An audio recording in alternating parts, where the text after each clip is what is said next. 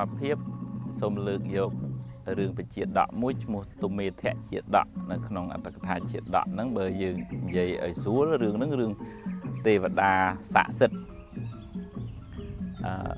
មនុស្សមន្តគរហ្នឹងគេជឿថាទេវតានៅដើមជ្រៃហ្នឹងបន់អីក៏បានដែរទាំងស្ដេចទាំងរាជហើយនាំគ្នាកាប់គោកាប់អំពែបូជាយ៉ាញ់សម្រាប់សัตว์ពេញនឹងទាំងអស់ចំណែកព្រះរាជបុត្រលោកគិតខុសពីនឹងលោកគិតថាជោគជ័យក្នុងជីវិតនេះវាមិនមែនដោយសារទេវតានឹងទេវាដោយសារការប្រឹងប្រែងរបស់មនុស្សគ្រប់គ្នានឹងឯងប៉ុន្តែមនុស្សនឹងយល់ខុសប៉ុន្តែហេតុតែខ្លួនឯងជារាជបុត្រមិនទាន់មានអំណាចក្នុងការកែប្រែផ្នត់គំនិតប្រជាជនលោកក៏មិនទាន់សម្រេចចិត្តថាធ្វើអីដែរប៉ុន្តែលោកទៅធ្វើជាពិធីបូជាអីប៉ុន្តែបូជាតែផ្កាតែផ្លែឈើអីទេក្រោយមកប្របីតាក៏សោយទីវង្គតទៅ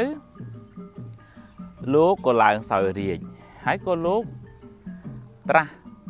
សួរអាមាត្យថាអ្នកទាំងអស់គ្នាដឹងទេថាខ្ញុំឡើងសោយរាជនេះដោយសារអីក្រុមអាមាត្យហ្នឹងមិនដឹងថាព្រះអង្គសោយរាជដោយសារអីទេថាអ្នកទាំងអស់គ្នាដឹងទេមុននឹងយើងសោយរាជយើងបានទៅបែបន់ទេវតានៅដើមជ្រៃហ្នឹងបានជាយើងបានសោយរាជឥឡូវនេះដល់ពេលដែលយើងត្រូវរៀបចំពិធីបូជាយ៉ាញ់ដោយថាយើងហៅថាលាបំណន់ណាខ្មែរយើងរៀបចំបូជាយ៉ាញ់ប៉ុន្តែពិធីបូជាយ៉ាញ់របស់លោកហ្នឹង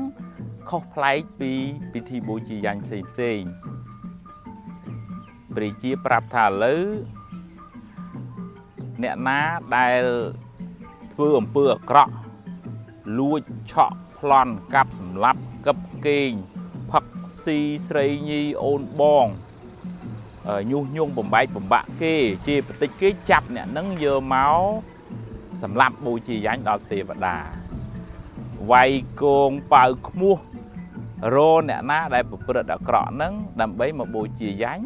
ចំពោះទេវតាថែរក្សានៅដើមជ្រៃហ្នឹងចាប់ពីពេលហ្នឹងមកគ្មានអ្នកណាហ៊ានធ្វើអំពើអាក្រក់ទៀតទេសម្រាប់លួចឆក់ប្លន់ហ្នឹងស្ងាត់នគរហ្នឹងក៏ស្ងាត់ស្ងៀមអស់ទៅលែងមានអំពើបាបកម្មចោរក្មួយហ្នឹងក្នុងនគរទៀតទៅក្នុងរឿងនេះ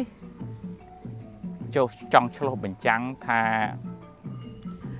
ព្រះរាជបុត្រនឹងដឹងថាអបិយជំនឿនឹងជារឿងខុសទំនងមិនគួរឲ្យជឿព្រះអង្គមានបញ្ញាឆ្លាតវាងវៃកំណត់ដឹងរឿងនឹងមួយចំណុចទី2ព្រះអង្គមិនជាមនុស្សរងចាំឱកាសមិនធ្វើទាំងកំរោលទេពីព្រោះអំណាចនឹងស្ថិតនៅក្នុងព្រះបិតារបស់ខ្លួនគ្រប់គ្រងអញ្ចឹងរងចាំដល់ខ្លួនមានអំណាចទើបអាចកែច្បាប់នឹងបានចំណុចទី3